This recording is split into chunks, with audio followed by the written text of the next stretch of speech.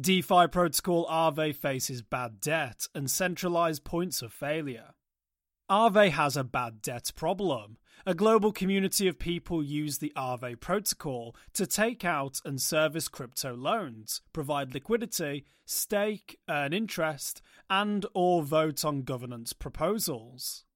But as a result of these financial dealings, the AAVE protocol itself has debt, payable in the future to AAVE from its users. The problem? Some of those debts might have gone bad. AAVE currently boasts more than $6 billion in crypto value on its platform. Its so-called V2 implementation currently has $5.5 billion in total value locked, a commonly cited, albeit easy to manipulate, measure of DeFi protocols. That total value locked includes $5.16 billion in Ether and Ether-based tokens, $669 million in wrapped Ether, and $546 million in wrapped Bitcoin. DeFi Llama, a popular metrics website, tallies $1.7 billion of that $5.5 billion total as borrowed. The website also listed $350.3 million as assets able to be immediately liquidated, the second highest of any DeFi application. DeFi Llama also cited an AAVE-controlled Ethereum wallet that currently holds $144 million worth of tokens, most of its AAVE-wrapped Ether and AAVE-wrapped Bitcoin. Transaction data from this address indicates that the wallet receives high-value Ethereum transactions from centralized exchanges like Bitfinex. It also frequently interacts with one of Center's official USD coin wallets. On November 21st, for example, it received 3 transactions worth 1,250 Ether, slightly over 16,622 Ether, and almost 10,000 Ether, directly from a Bitfinex hot wallet. An Ethereum address labeled in Etherscan as AAVE Genesis Team currently holds $82 million in Ethereum tokens.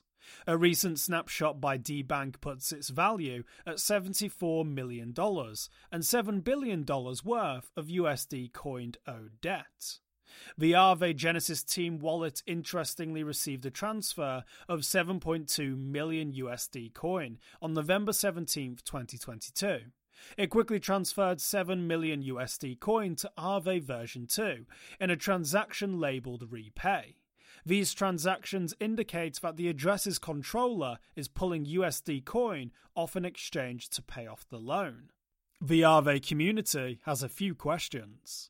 With so many centralized points of control, including centralized exchange accounts controlled by one person, the AAVE community is beginning to wonder not only whether its debtors are creditworthy, but also who even controls the protocol's assets.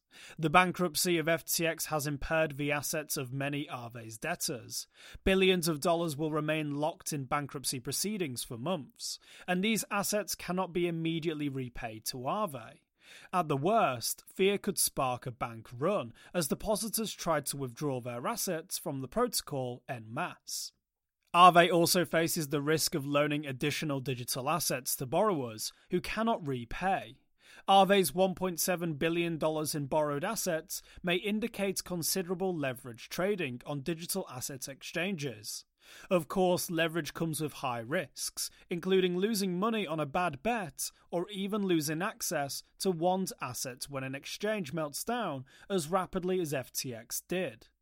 Bad debt could haunt AAVE and its users, especially if markets have another significant downturn. AAVE could eventually be looking to dispose of billions of dollars worth of liquid collateral. The protocol's billions of supposed total value locked could end up plummeting rapidly through a worsening bear market, a bank run-like panic, or both. For more informed news, follow us on Twitter and Google News, or listen to our investigative podcast, Innovated Blockchain City.